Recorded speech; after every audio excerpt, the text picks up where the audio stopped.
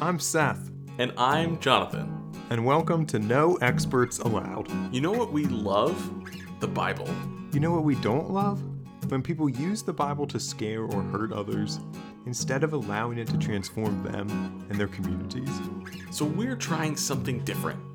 Two Bible nerds hosting a podcast that isn't about technical details, but is about two simple questions.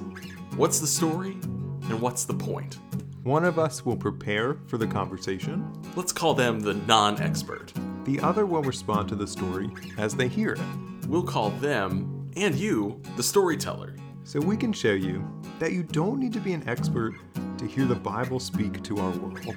Join us. Let's tell a good story today. Hello, Jonathan. Hello, Seth. How are you? Great. How are you? I'm just glad to be with you today, as always. I'm glad to be with you too. Let's get into our question. Okay, I'm ready for it. We got to jump right in because I'm so excited for it this week. What would you do in this particular situation? Would you want to go to the doctor or go to the dentist? Just for like a checkup. Neither of them are for like an emergency. Oh. I think just based on my experiences of the past year or so, I'd got to go with the doctor. I've just had a lot of time at the dentist in the past year. I've had some pretty extensive work done, and I think I'm burnt out from dental visits. So I think just to change it up, I'd go with the doctor. But also, I don't know, the doctor usually makes me worry a little more because they could identify something that's usually more serious. But yeah, I've just had too much dentist lately, and I'm ready to be done with it. Yeah, I think I might go doctor, even though it does generate some anxiety for me too. Like I go in and they check my blood pressure and my heart rate. It's always like super high. And I'm like, it's not usually this high, I promise. You know, my heart's like, boom, boom, boom, boom, boom, boom. I'm just like, I'm just nervous because I'm here. Do you know that? Do you track your heart rate and blood pressure? Well, they asked me to the one time, so I did for like a week and it was normal. Oh. So then I went back and I was like, I checked for a week and it was normal. And they were like, just a week. And I was like, well, it was normal. So I figured I didn't need to keep tracking it. I hope your blood pressure's not a problem, Seth. Our Thanks. faithful listeners cannot afford to lose you. Thanks. That's kind of them. Since we'd both rather go to the doctor, would you want to read our passage and see Yeah. I'm curious how to this see is what connected? I'm curious to see what about teeth and dental work is in our passage this week, but I'm glad to read it for us. This is Numbers chapter 21, verses 4 through 9 from the New International Version. They traveled from Mount Hor along the route to the Red Sea to go around Edom, but the people grew impatient on the way. They spoke against God and against Moses and said, "Why have you brought us up out of Egypt to die in the wilderness? There's no bread, there's no water, and we detest this miserable food." Then the Lord sent venomous snakes among them. They bit the people, and many Israelites died. The people came to Moses and said, We sinned when we spoke against the Lord and against you. Pray that the Lord will take the snakes away from us." So Moses prayed for the people. And the Lord said to Moses, "Make a snake and put it up on a pole. Anyone who is bitten can look at it and live." So Moses made a bronze snake and put it up on a pole. Then when anyone was bitten by a snake and looked at the bronze snake, they lived. Oh my gosh. I want someone to recreate this passage with Samuel L. Jackson as Moses. And it could be snakes on a plane, but instead of a flying plane, it's like the plane next to Mount Hor, getting around Edom. But before we finalize this movie plot and the production credits, why did you go with the New International Version this week? I went with the NIV this week because I thought this is sort of a strange passage, and it might not be familiar to everyone, so I wanted the translation not to be anything too funky. I didn't want the translation to distract us from what's really an interesting story. I tried to keep it simple this week. But what did you notice? I think it is an understatement what you said that this is a strange text. 3 things stood out to me. First, the Israelites' complaint, something we hear about often. It was just like, we detest this miserable food. These, the bread and quail that just appear out of nowhere that they can just pick up. And like, I get it. It's the same thing every day. But that just stands out. And we often emphasize that God sent venomous snakes as a response to those complaints just feels like a response that's totally out of proportion to what they said. It's like, I'm going to complain about the service here at this restaurant, and then someone's going to come out and like start attacking me with swords like that, or like put me in a chamber filled with bees or something ridiculous that just is totally unnecessary. The third thing that stood out, and this doesn't really have any significance, but the fact that Moses just casually makes a snake out of bronze, I don't know. Like, we can't even make coffee from last week. Yeah. And yeah. like, he could just form things out of bronze. Yeah. Moses, going back to that question, Moses is the one who should make the arts and crafts table. He would have some great bronze nickety-knacks that could be for sale. But that was just, I don't know, that just made me laugh. There are a lot of things that made me laugh, and my laughter is covering up how uncomfortable I am with this passage, because God does not seem like God in this passage to me.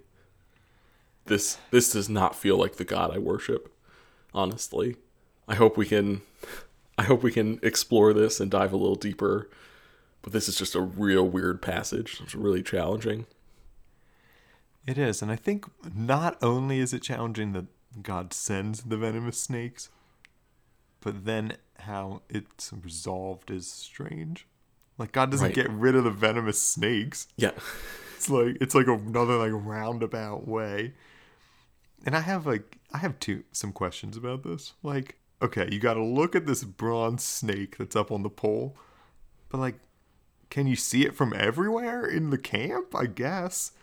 Like, what? So did Moses casually make a giant bronze snake? See, that's what I wonder. Like, how big is this thing? I don't know. It's interesting. And here's one more interesting tidbit. And I only know this because of Dr. Brian Smith at Messiah College. Yes. In 2 Kings, when Hezekiah is king, he breaks into pieces this bronze snake that they apparently still have, and the Israelites have been burning incense to it, and they were calling it Nehushtan. This is 2 Kings 18, verse 4. It's still around, like years later, in the text, and they're like worshiping it like it's like some kind of god. It's like so fascinating to me. Yeah, and I know there are similar connections to stories in Israel's history about like the golden calf as well. And so I'm wondering how much this kind of story is them looking back and like making meaning about something that's existing in their present moment from this story that's so central to their identity. Because I know that might be part of the origin of the golden calf narrative that involves Aaron and Moses and the Israelites in the wilderness. But I want to go back to what you were saying about how strange the solution is. Sometimes our theology gets us in this way where God is both the source of the problem and the solution. And like, we're encouraged to see God as merciful in that solution while the problem is actually causing real human suffering. And I think for me, where I see this the most are traditions where God has chosen and ordained how all things are going to happen. And so God has chosen for suffering to happen. God has chosen for, even just like natural disasters, all these things have to fall under the umbrella of God's choice, God's orchestration. Then God gives us the solution in Jesus. That kind of comparison feels exactly like what you were talking about. It's like, why is this the solution to that problem that you created? Like, if you created the snakes, why not take away the snakes? If you created the option to choose evil and suffering and the horrible, horrible harm that humanity is able to do to one another and to all of creation, why not take that opportunity away? And I don't know. I don't fall into that theological camp, so those questions aren't quite so pressing for me anymore, but it feels like that kind of parallel example, that God is somehow exempt from the standards that we would hold one another to. And to some extent, I think I might agree with that, but for God to operate in such a nonsensical way feels pretty challenging to me. Yeah, if God created the problem, you would think that God could solve it, right? Like, Right. which here, I mean, I think that's part of the strangeness of this story. Yeah. Like, God does seem to solve the problem, but like we talked about, in this kind of roundabout way, not the direct way that we would think. I do like my idea for Snakes on a Plane. Plain. That's genius. Do you think Samuel L. Jackson would be open to playing Moses? Yeah. Yeah, definitely. Good. That'd be awesome. He'd Yeah. be a more representative like image of Moses than almost anyone who has Right. played Moses. Then Ben Kingsley? Yes. Okay, so I've clearly got a bunch of theological issues with this passage, Seth. Help me out. What have you been exploring? What have you been thinking about that's helping you think about this passage? So I've been thinking about this in reference to the second Kings passage. The snake on a pole is now an idol. And I've been thinking about things that are helpful at one point, but have kind of passed their usefulness and have become idols. What got me thinking about idols is, admittedly, I saw a picture of a large gold Donald Trump statue at CPAC. Yep.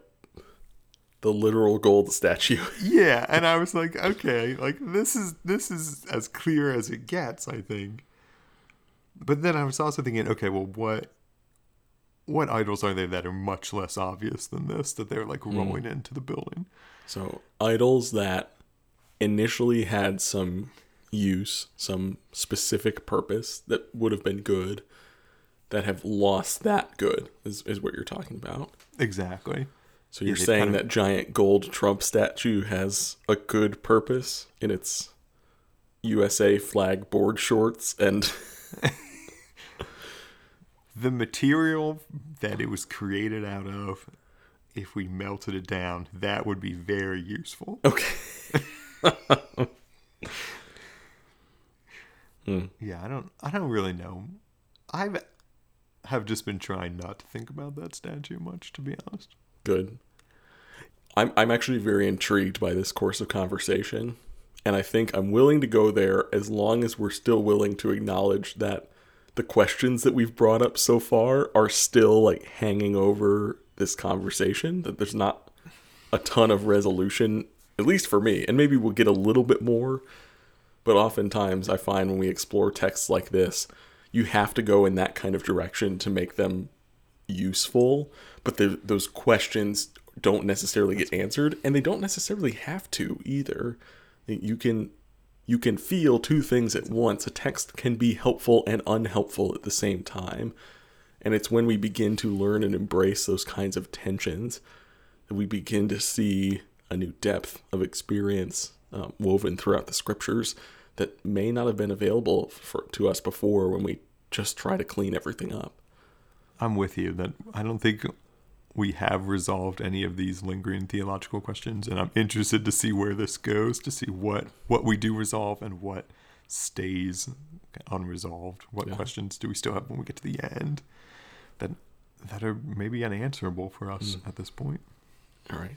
So, useful things that have become idols, and I would say maybe idols. Idols idols that are not active. They've become idols. That's what I'm going to say. Okay. Do you think a lot of the things that come to mind immediately are things related to not how churches today are built, but how they operate more so? So less physical, less tangible things. Although you could identify like a pipe organ or a fellowship hall or carpet in the sanctuary or things like that that may have served a good purpose.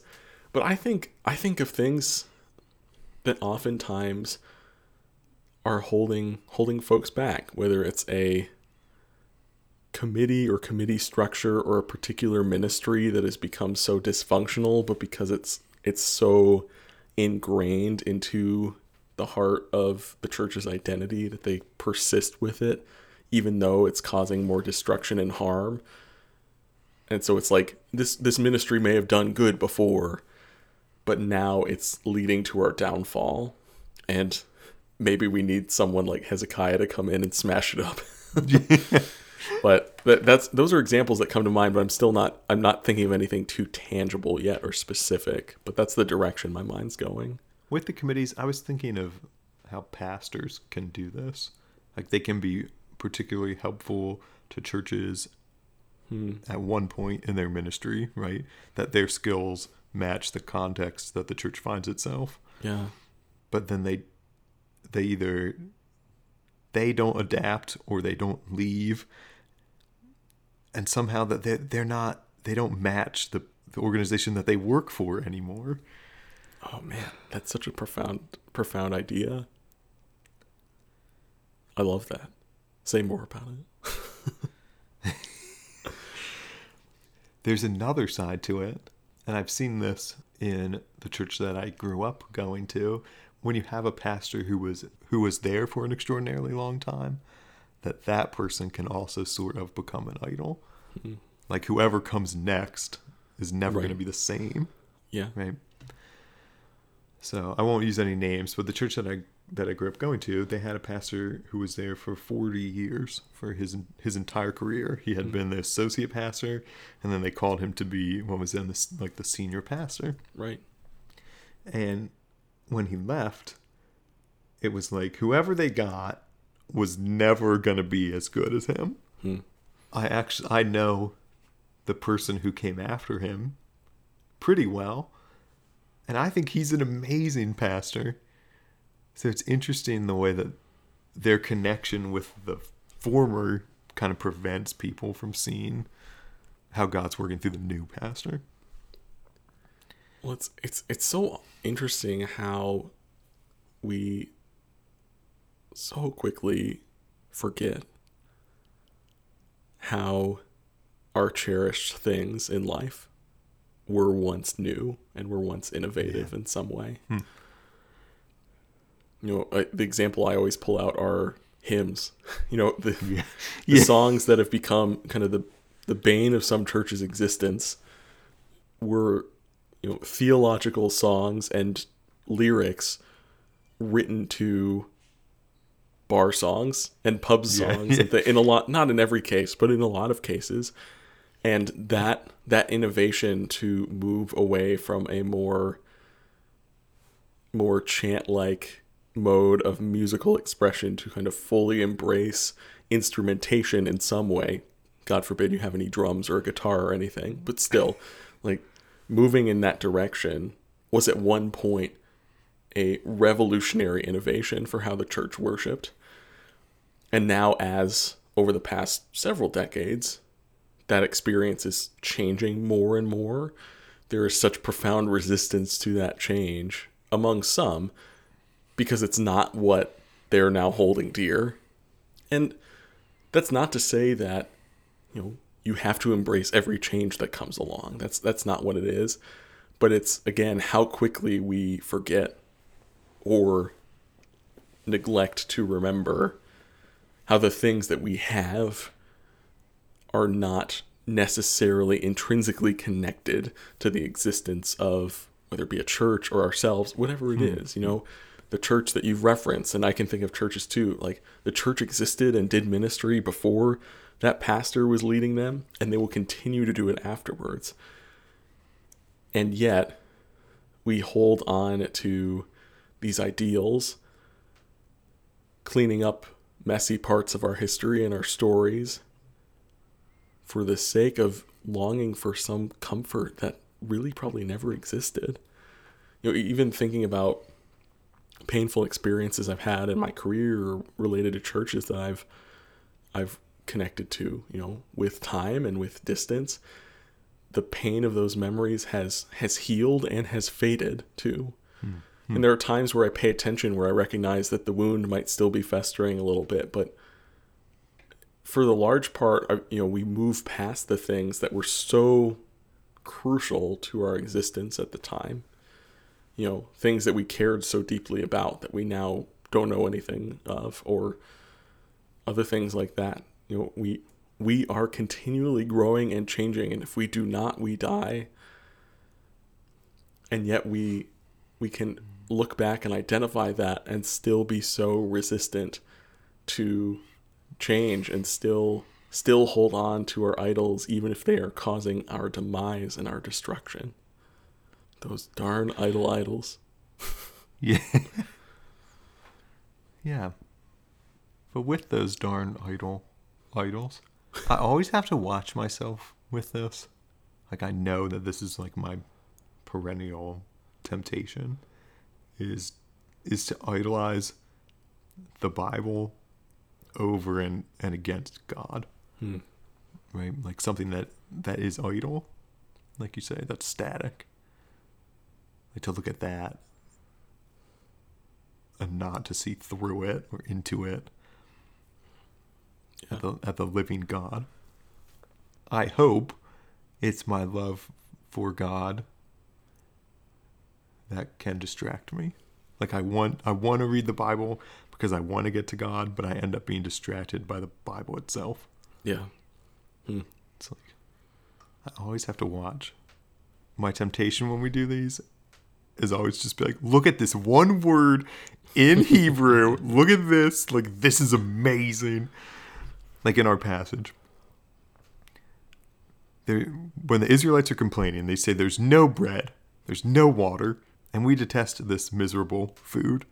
But in Hebrew, bread and food are the same word. So some commentators have said about this text that their complaint doesn't make any sense. They say there's no bread and there's no water, and we detest this miserable bread. But they already said that there isn't any bread. So my temptation is to get lost in that. Yeah. That's to get lost in the weeds. To get lost in the idols. It's almost as if these things that we hold dear become idols when and I guess I would specifically relate this to the experience of the church, but these things become idols when we do just that, when we focus on the things themselves and not the abundant life in God that they might hold in store for us.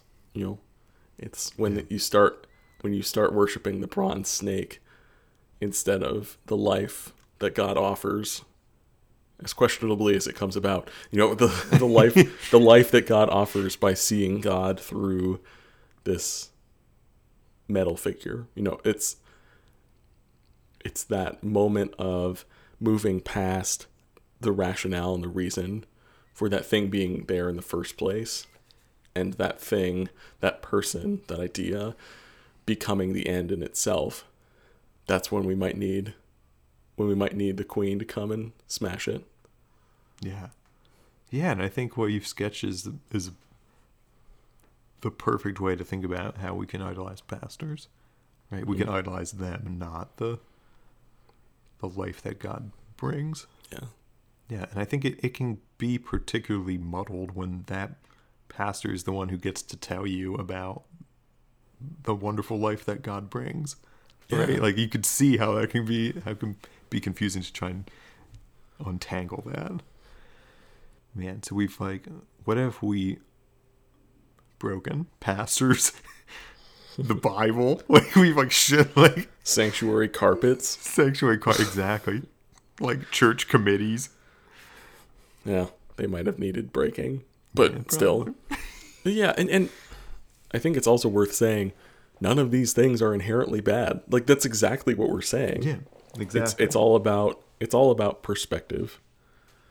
And as we approach these things that we hold dear, as we consider the people who have been meaningful, foremothers and forefathers for us in the faith, foreparents for us in the faith even, but, it is good to treat them with love and admiration and respect.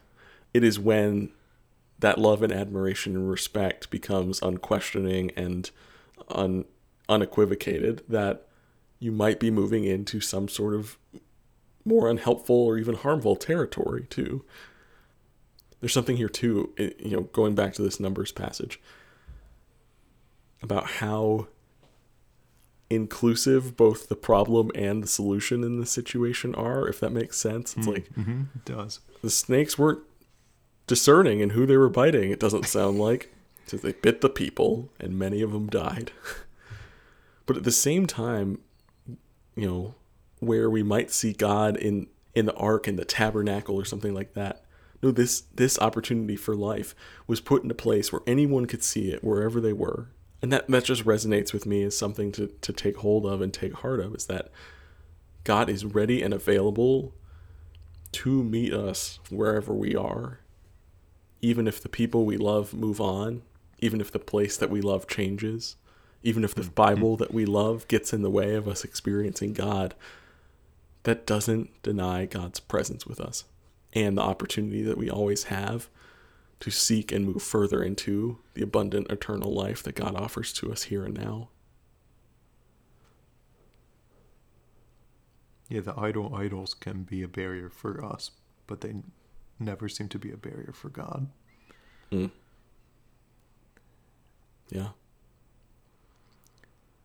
That seems like a great quippy place to to end. Do you have anything else, or are you ready to pray for us? I think I'm ready to pray us out. Awesome. Let's do it. Living God, the abundant life you offer us is always available and never becomes useless. Rather, it breaks apart our idols, refocuses us on you and your realm of justice and forgiveness. Help us to look to you for life, knowing you offer it at every glance. Amen. Amen. To our listeners, thanks for joining us. Be sure to subscribe and tune in for our next episode. Jonathan, what story will we tell next week? Next week, we're taking a look at Jeremiah chapter 31, verses 31 through 34. But until then, leave us a review and find us on Twitter and Instagram to continue the conversation. Thanks for walking us through that story, Seth. Thanks for helping me tell it.